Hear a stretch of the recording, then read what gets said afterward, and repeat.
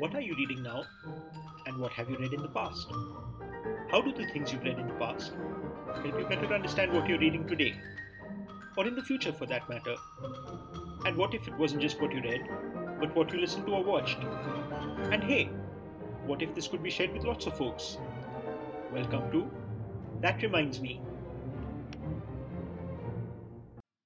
This is episode 1E, featuring a conversation between Ashish Kulkarni and Adish Khanna, recorded on 10 December 2019.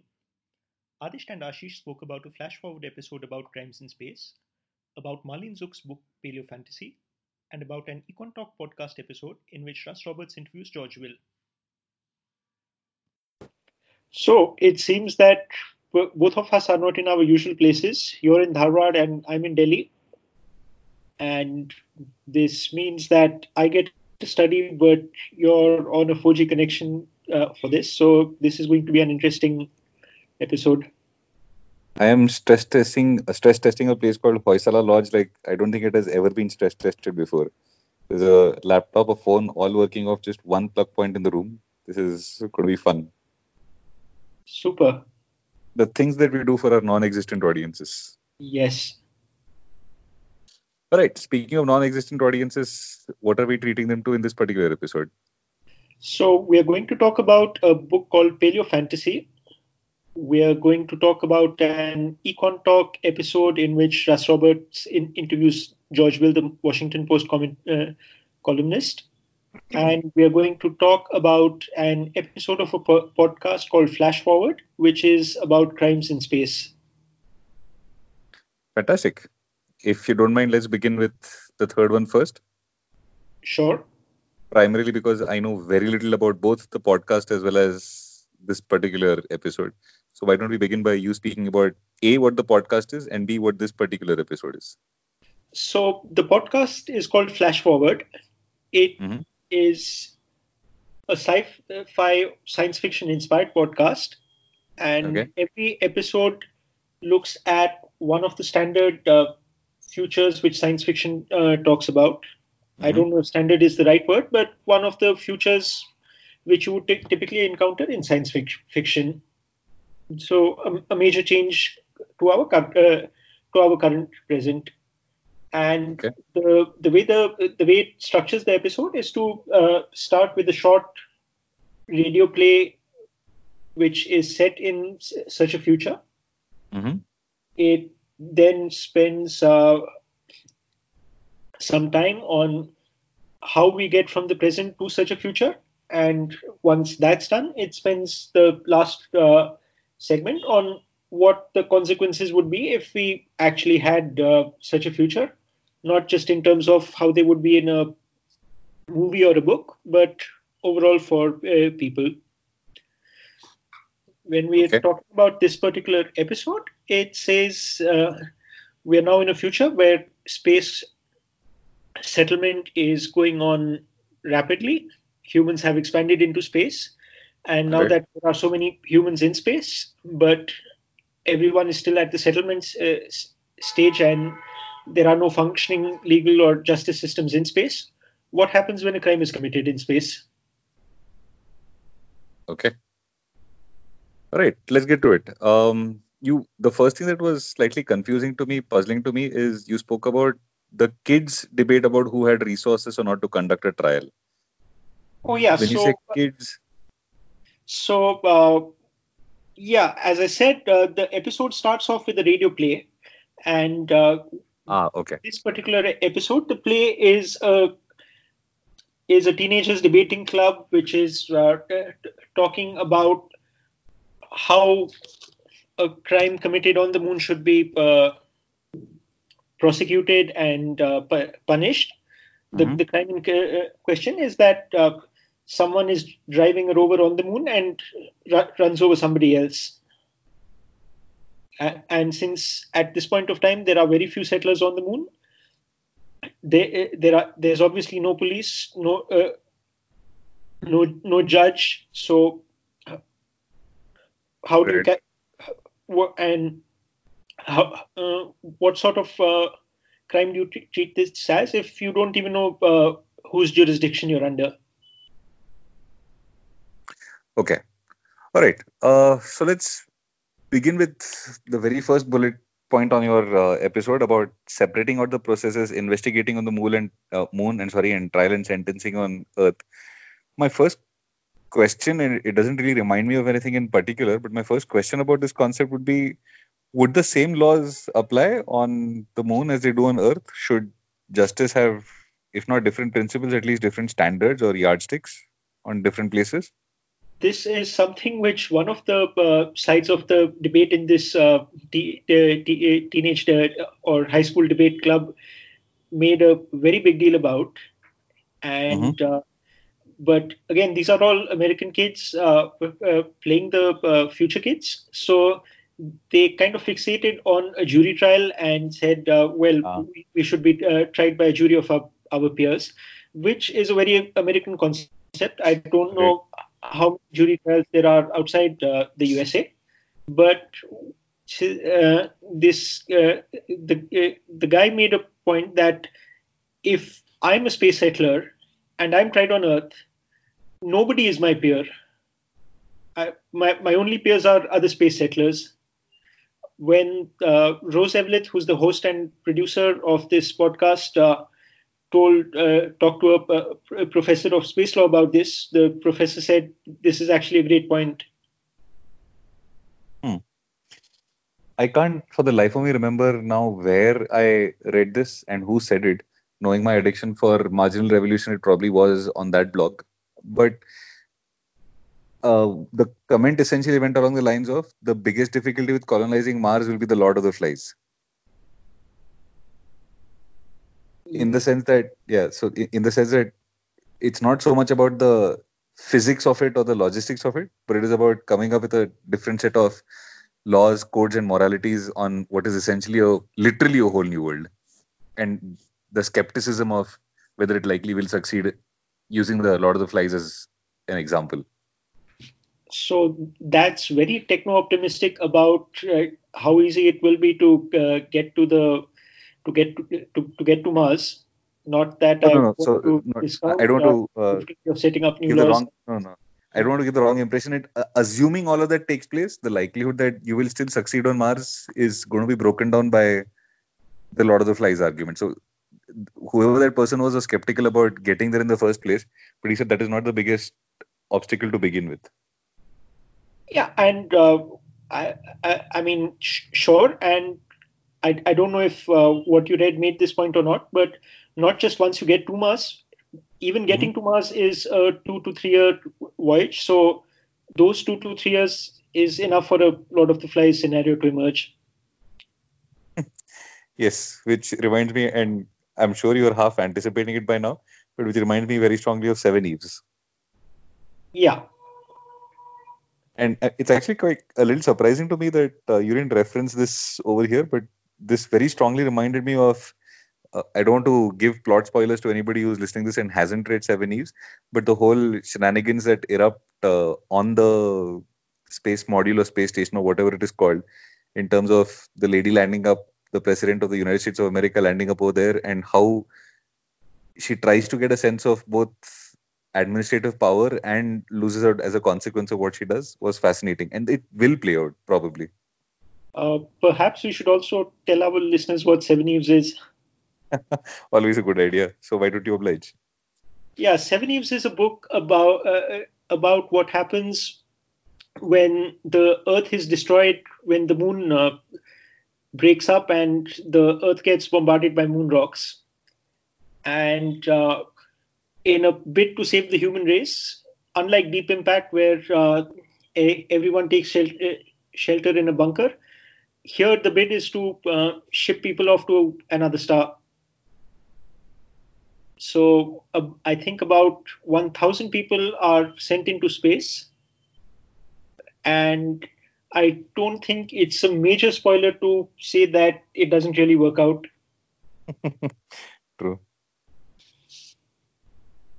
So a whole host of science fiction memories that are cropping out. Before we get down to the science fiction memories, your second bullet point reminds me of something, and what it reminds me of actually kind of negates the third bullet point in your post. So when you speak about how the spacers in a Isaac Asimov story send back to Earth for a policeman, The weirdest thing that this reminded me of was, and I don't know if the story is apocryphal or not, but apparently Greek used to import tax inspectors from Germany because it was a culturally uncool thing to be a tax inspector in Greece. Oh. I'll look it up and add this in the show notes, but I'm fairly sure that I've read this, and it's a classic case of cultures really not transmitting across space. So the reason I would argue it negates your third point is because I think cultural differences really and truly do matter. They matter on the same continent in the same time space, so in the same time era or whatever you want to call it. For us to think about different eras across space and time, I think cultural differences will really and truly matter. I think this is something that's going to come up when we talk about the Georgeville episode, but let's Yes. let's not get ahead of ourselves. They do matter, but the question is how much do they matter? And the high school debate really seemed to be centered around this is all that matters. I mean, sure. I think that's more to do with those particular actors, and I think this was an unscripted debate. Okay. So rather than the concepts of the episode itself. Okay. All right. Moving on to this next bullet point about why not apply the law of the seas to space. You make the point over here that the law of the seas has an underlying agreement where, and the point of difference is that space is somewhere you go to rather than space being a point of transition. That might not necessarily be true, right? You might end up staying in space as well. It's a pretty large place after all. So, I mean, I think you've misinterpreted me because this is what I was thinking about, that if, for example, you're on the moon and the crime is committed on the moon, either the moon needs to have its own laws or it needs to apply some other laws. But yeah, the moon is not a voyage. But if you are on a rocket to the moon, then I would say, yeah, okay, now maybe the law of the seas can apply or be extended. Okay. All right. This is, as I reread the post, I'm being reminded of a whole variety of things. The whole riff on, as you say, throw them out of the airlock, but then you're short a crew member. The thing that this reminds me of is, and again, it's a weird thing to be reminded of, but Maslow's hierarchy of needs related to the concept of justice. And that's a very weird link to make, but hear me out. If you want to think about justice from the point of view of, do you want to preserve society or do you want to worry about rights for the individual? The older, the more primitive a society was, I'm guessing, and this is pure shooting in the dark on my part. I don't have any empirical evidence for this right now, but I would argue that it would likely be rules about preserving the society at the cost of the individual. As societies mature, you're likely to move to the other end of the spectrum. Is that a fair characterization? I don't know. Maybe we should get a sociologist to join us on these calls. Maybe. So when you say throw them out of the airlock, but then you're a short a crew member, it's not just the fact that you're short a crew member, but also is the fact that you've trampled all over an individual's rights, so that based on whatever standards, you're maximizing the probability, presumably, of society surviving. Well, this was a bullet point which came at the end of a very long discussion about how you would punish somebody. And it said that in space, you don't have the resources to set up a prison. Mm-hmm. You don't have the ability, or at least to send somebody back to Earth to be imprisoned is also extremely costly. Yeah. There is really no good way to say that your punishment is forced labor, because in this settlement stage, everyone is going to be laboring anyway. So the only credible punishment is to throw somebody out of the airlock, or if you're settled on the moon or on a planet, to exile them outside the settlement, which is effectively a death sentence. So it's just this very strange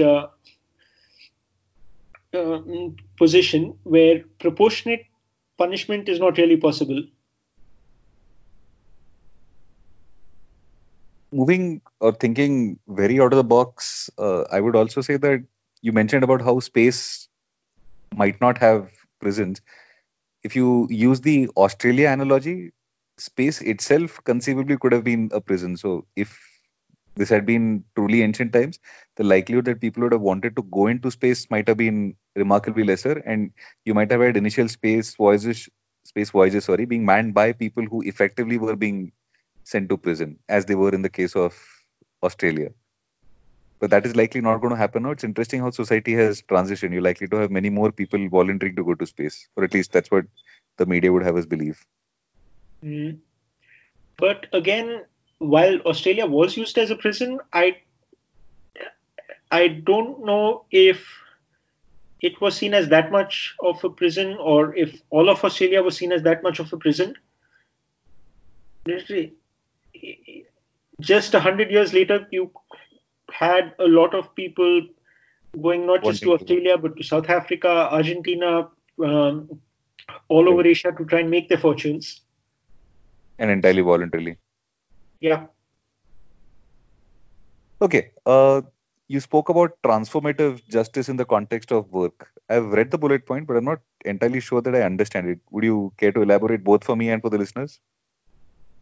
Okay, so the flash forward episode ends by talking about transformative justice.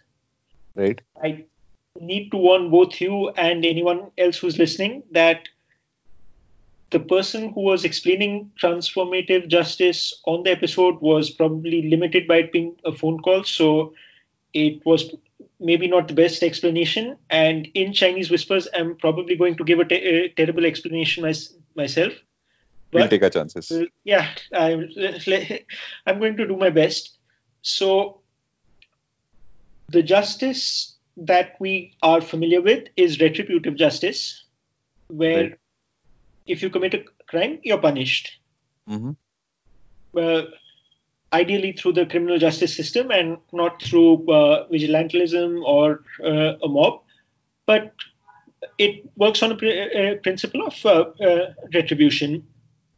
There's something else called restorative justice, where it says that if you've committed a crime, you need to, maybe you won't be punished, but you'll have to make some sort of restitution to the victim. Either you give money or you work for them, etc., etc. Transformative justice, which was discussed in this episode, is a paradigm beyond this, where they say that the perpetrator and the victim are going to, supervised by society, talk to each other, go through a process of accusation, reconciliation, etc., until the perpetrator has transformed to the point where he or she or they are not going to commit such a crime in the future again. And the victim also feels that whatever they've lost has been made good. So it's very touchy-feely, but if we look at what happened post-apartheid in South Africa with the Truth and Reconciliation Commissions, that's probably where a concept like transformative justice has worked at the largest scale. Maybe this is I being too much of an Indian, but I just don't see this working. Color me cynical if you like, but based on what you just said about transformative justice, I don't see it happening. Well, do you share my cynicism? Well, the person who explained the concept of transformative justice, I think this is her name is Bianca E. Laureano. Okay. She described this, and I forget if it was Miss Loriano who said this, or the podcast host Rose Eveleth who said this. But they did say that yes, this is something that works well on a small scale or in a small community where everyone knows each other, and Right. that's probably why it's really suitable for space where the settlements are going to be extremely tiny in terms of how many people there are.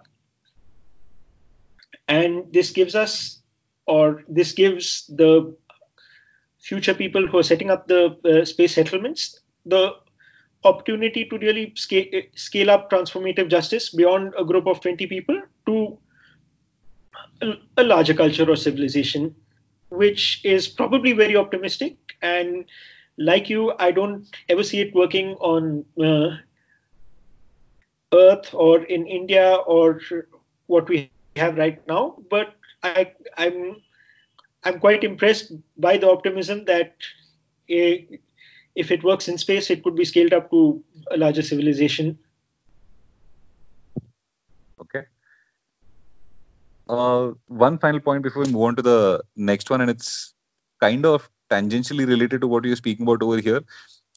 I am reminded of or have this very strong urge to speak about the Overton window and how it might change with early explorations in space and what standards of justice will be used in early days of space and how that might evolve over time. Does that make sense? Does it strike a chord?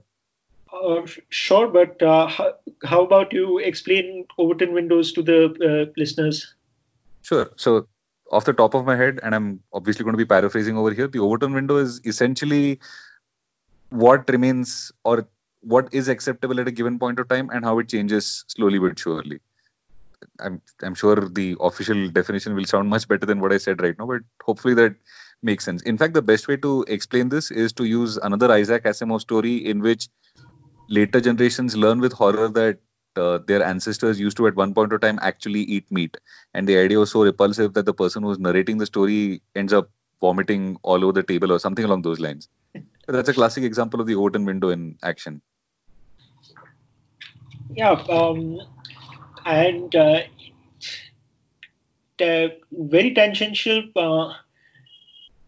but something else which I've read recently, and which we're not discussing today, is that when Europeans first made contact with Polynesians, the Polynesians were aghast that European men and European women used to eat the same food.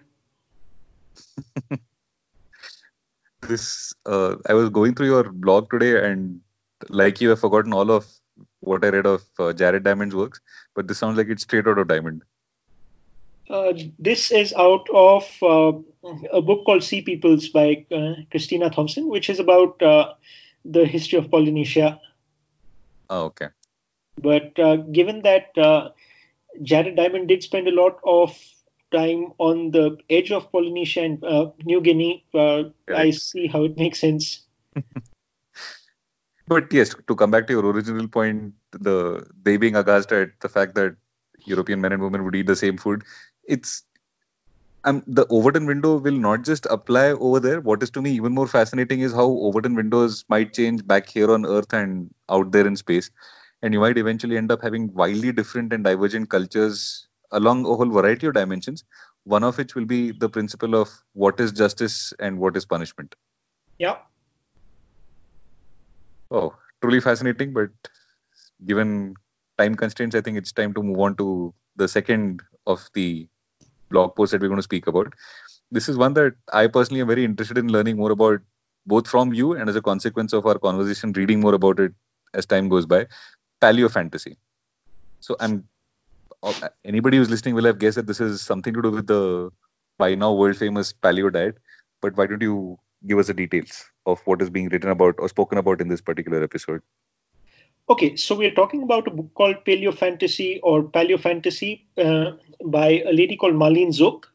Mm-hmm. Marlene Zook is a scientist whose area of study is the evolution of insects. Okay.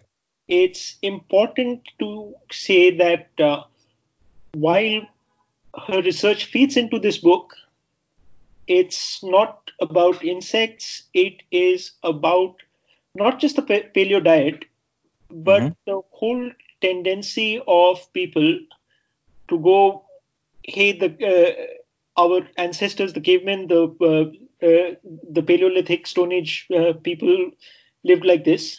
So that's probably the best way for us to live as well. And this is a 10-chapter long debunking of that in all its forms. Sounds like fun. I want to read this book now. Not to be clear, because I'm inherently against the paleo diet or something like that, but anything that debunks what is popular right now always makes a good contrarian reading. Yeah.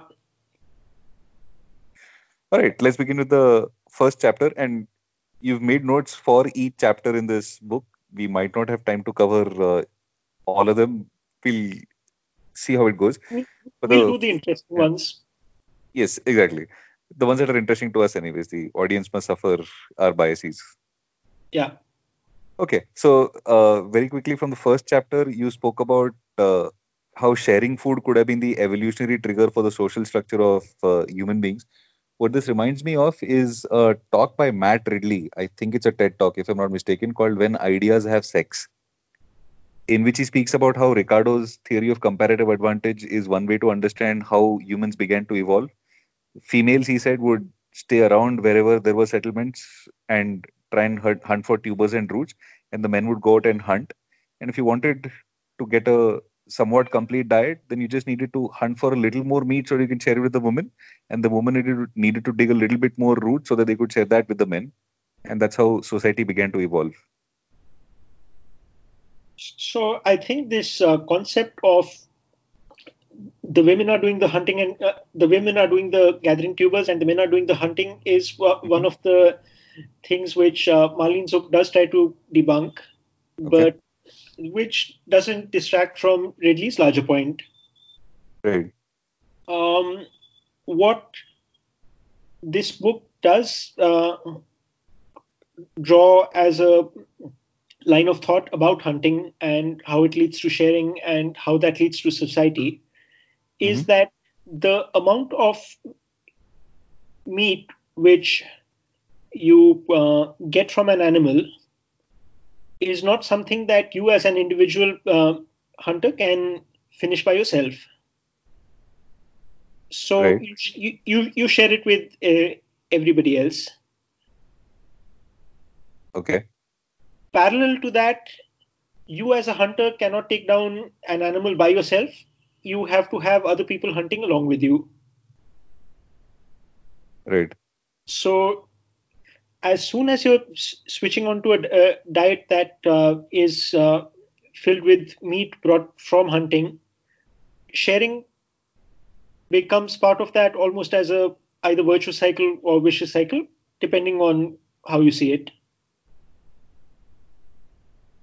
True. Fair enough. Okay. And from this chapter, I'll very quickly note that I love the Bhag Bhag DK Bose reference, and I color me amazed that Ozzy Osbourne thought he actually needed to do a DNA test to find out that he had Neanderthal ancestry. Maybe it was maybe he was just looking for confirmation bias, or maybe he or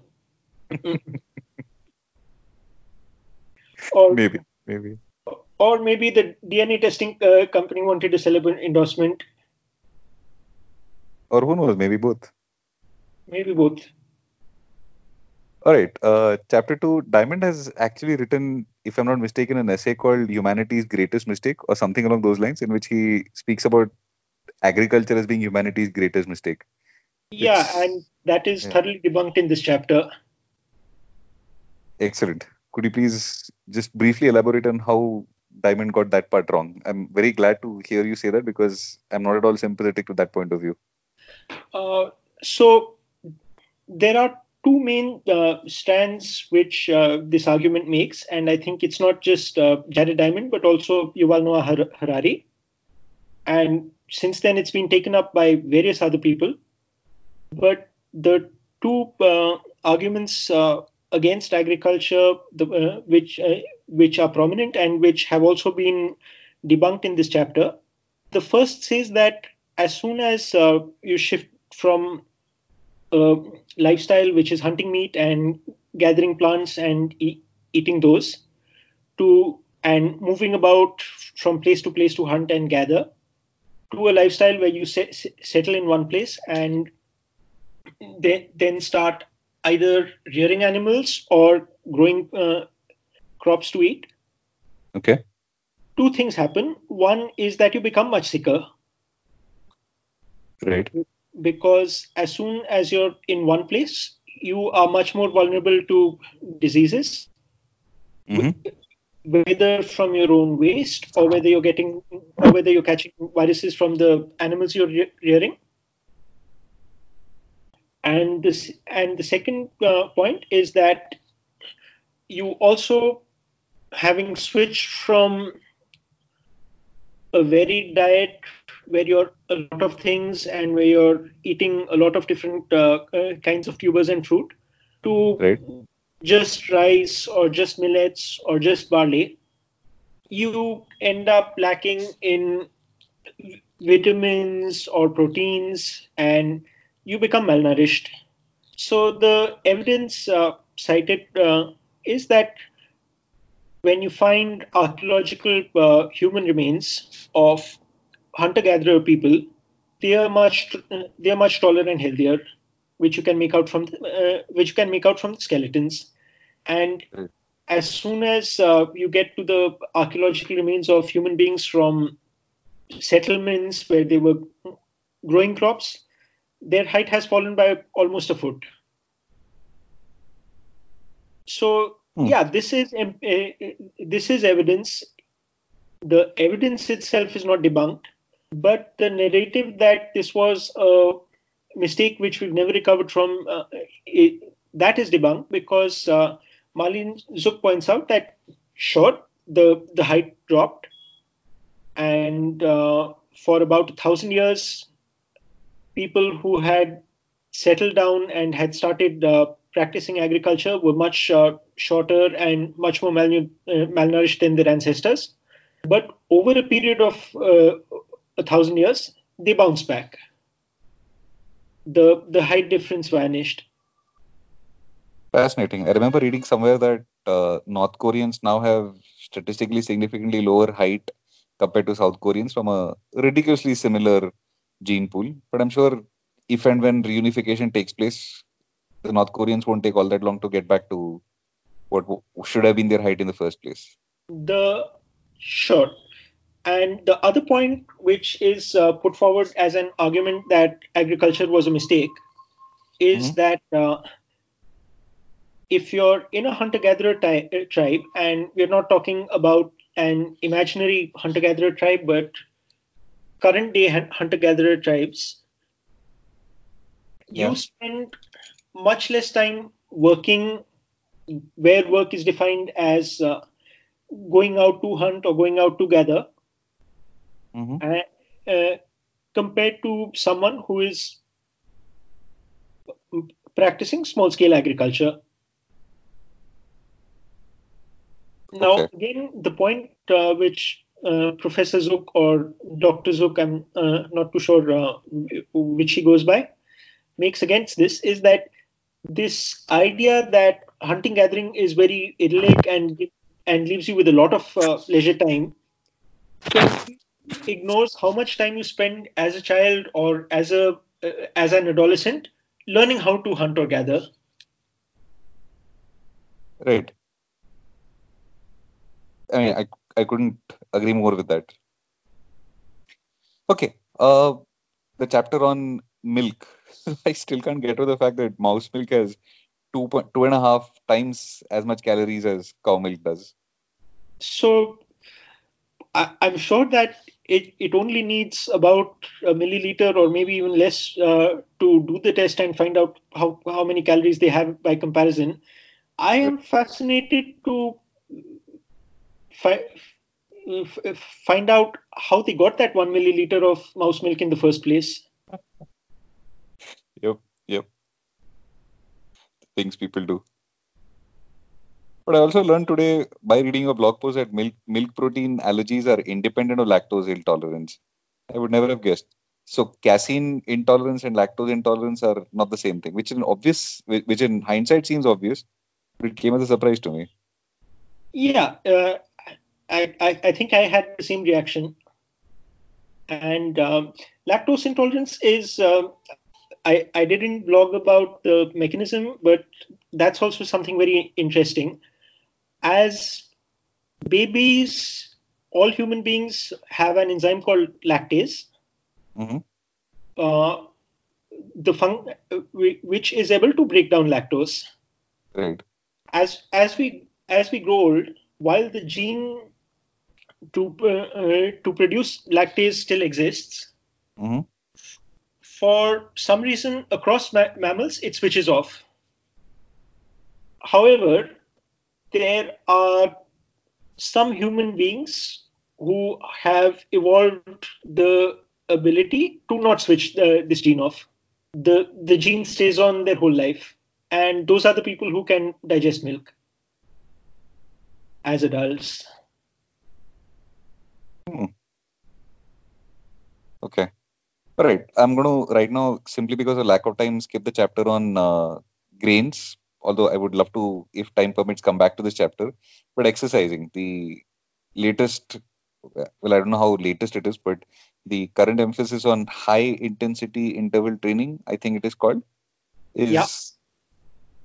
I learned today that it is related to paleo. I had no clue. So, I mean, I think we skipped the larger theme of the book, which is that a lot of things which are called paleo really have no archaeological evidence and are just people trying to create a story of how cavemen and our ancestors would have done whatever is their pet fad or pet trend. Mm-hmm. So, I mean, it's not necessary that it's not. I don't think it's debunked that our ancestors might have been doing high interval intensity exercise, but what this is debunking is really an argument or a story told by CrossFitters or paleo lifestyle people that marathoning is artificial, endurance running is artificial, and is something which our ancestors simply would not have done. Simply would not have done. So there are paleo lifestyle blogs which say that marathoning is a modern day invention, and the whole idea that you just run for 3 hours at a stretch is something which no self-respecting caveman would ever have done. The self-respecting caveman would have done things which sound suspiciously like CrossFit, such as lifting rocks out of the way, running away from predators, running towards prey, etc. Okay. The one point that I wanted to speak about a little bit over here is you speak about Nicholas Nassim Taleb believing in random exercise, which fits into his affection for things that are random, but also fear being a vital component of running. I don't think I've come across this in any of his books per se, but could you speak a little bit about this? The fear being a vital component of running? So apparently at one time he bought into the arguments of the paleo lifestyle approach to exercise, which is that the most exercise our ancestors would have got is running away from tigers. And that therefore we evolutionary we are evolved to run only in conditions of fear. Huh. And which they further extend onto you can't be afraid for 3 hours at a time. So a marathon is horribly artificial and should not be done at all.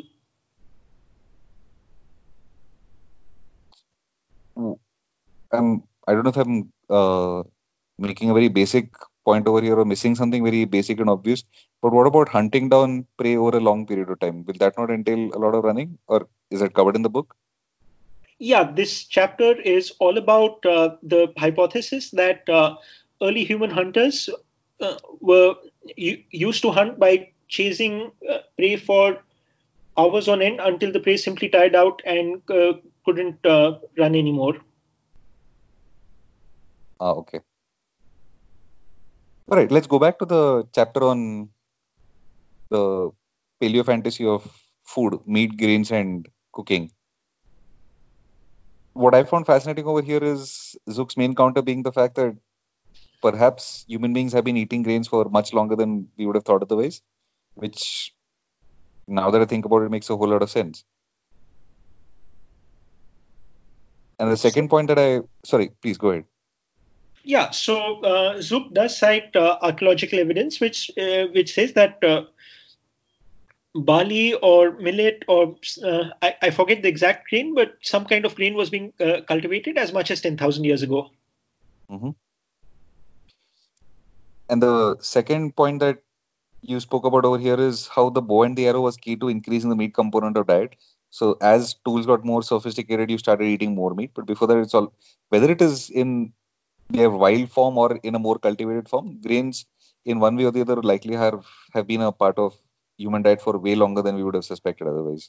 Yeah. And interesting. Sorry, again, go ahead. I mentioned that she is an insect evolution specialist, but this is where her area of specialization really feeds into this book. As someone who studies insect evolution, and as insects have very little time between generations, she is able to see evolution acting very rapidly. Okay. Since a generation for an insect could be say 3 months to a year, she might be seeing 4 generations in a single year, and then seeing how evolution plays across over those 4 generations. So it's like a very accelerated study of evolution happening in front of your eyes. And having seen such rapid evolution, her argument really rests on that the main argument for a paleo lifestyle is that we are still in evolutionary terms where we were 10,000 years ago. Her counter to that is that 10,000 years is more than enough time for evolution to take place. Mm-hmm. Yeah. Color be convinced. That sounds like a fairly persuasive argument to me. All right, I'm going to add that book to my to-read list. Moving on to the third and the last of our episodes, although based one on what you've written and second because of constraints of time, I don't think we'll have too much time to speak about it. But the interview that Russ Roberts conducted of George Will on the conservative sensibility. Very quickly for our audience, what is a conservative sensibility? Not as George Will understands it, but as you understand it. Well, as I understood it, George Will's conservative sensibility is to not trust too much in grand projects to change human behavior. Mm-hmm. And really, I think that's the one-line summary. Okay. The reason I wanted to spend a little bit of time speaking about this is because on my increasingly ever longer list of podcasts to listen to, I have Amit Verma's interview. I think it is with Jaitirth Rao on the Indian conservatives. I haven't listened to that episode yet, but I wanted to see your thoughts about this particular episode before I begin listening to that one. I'm driving back from Dharwad to Pune tomorrow, so I'm going to catch up on a lot of podcast episodes. But let's riff off on that particular topic. what would you think an Indian conservative would look like? Well, to begin with, I think George Will makes conservatism sound much nicer than it could be. Mm-hmm. If we are going to riff off this much, there is a quote I really like about the difference between being a traditional and a conservative. Okay. And I'm trying to look up who made this quote.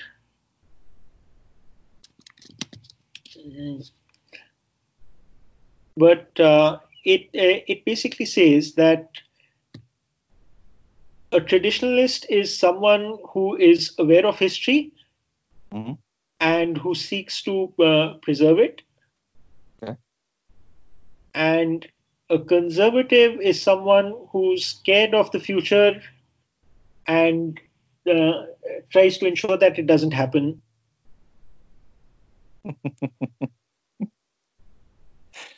Okay. And I feel that a lot of people who defend conservatism will defend the traditionalist part of this and try to say that no, the conservative part of this quote is not that true. Okay. All right. One thing that you haven't written this, but this comes from I forget what it's called, the stub or whatever the word is for the brief description of the podcast, about a conservative vision that embraces the dynamic nature of life. This goes a little bit against what you spoke about right now in terms of the quote. Could I interrupt? This quote is by the science fiction writer Anil Menon.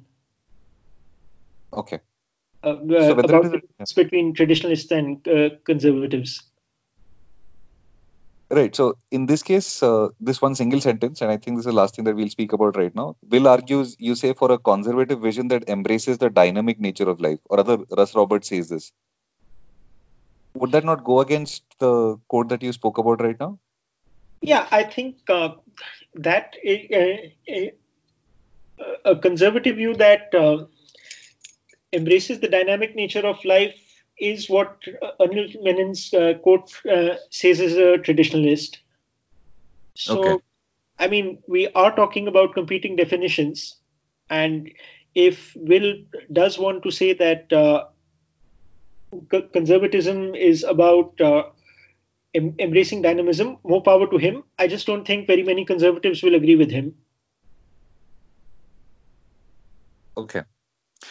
All right. And I know I said that was the last point, but I can't resist adding one over here. You speak about how the tendency to memorize whatever it is, in this case, baseball statistics, but the tendency to memorize stuff ends up having huge side benefits, or well, at least a side benefit of improving recall. But I would say that's a pretty huge side benefit. Care to elaborate? What exactly did you memorize and how did that process play out? So, Russ Roberts complimented George Will on how he was able to speak extempore and recall facts, statistics, quotations off the top of his head without having to refer to notes. Mm-hmm. And Will said that as a child, he had been a baseball fan and would memorize baseball statistics, I think, from baseball trading cards, but maybe that's just my brain filling details in. But however he did it, he used to memorize baseball statistics, and he says that it's probably this habit which has made him so good at remembering things without having to refer to anything. Okay. All right. That I think is more than enough to unpack for our eventual audience. So we will leave it at that. Thank you so much for making the time. Thank you for the call. Have a good drive back to Pune. Thank you. Enjoy whatever one enjoys in Delhi. Take care. See you. All right. See you. Bye. You've been listening to That Reminds Me, episode 1E. Today's conversation was between Ashish Kulkarni and Adish Khanna. Ashish's blog is econforeverybody.com and Adish's blog is adish.net. That Reminds Me is a podcast produced by Ashish Kulkarni and Adish Khanna. You can find all episodes of this podcast at thatreminds.me where you can leave your comments. You can also email us. Our address is feedback@thatreminds.me. The podcast is supported in part by a grant from Emergent Ventures. The show music is The Carnival of the Animals, performed by the Seattle Youth Symphony, courtesy MusOpen at musopen.org.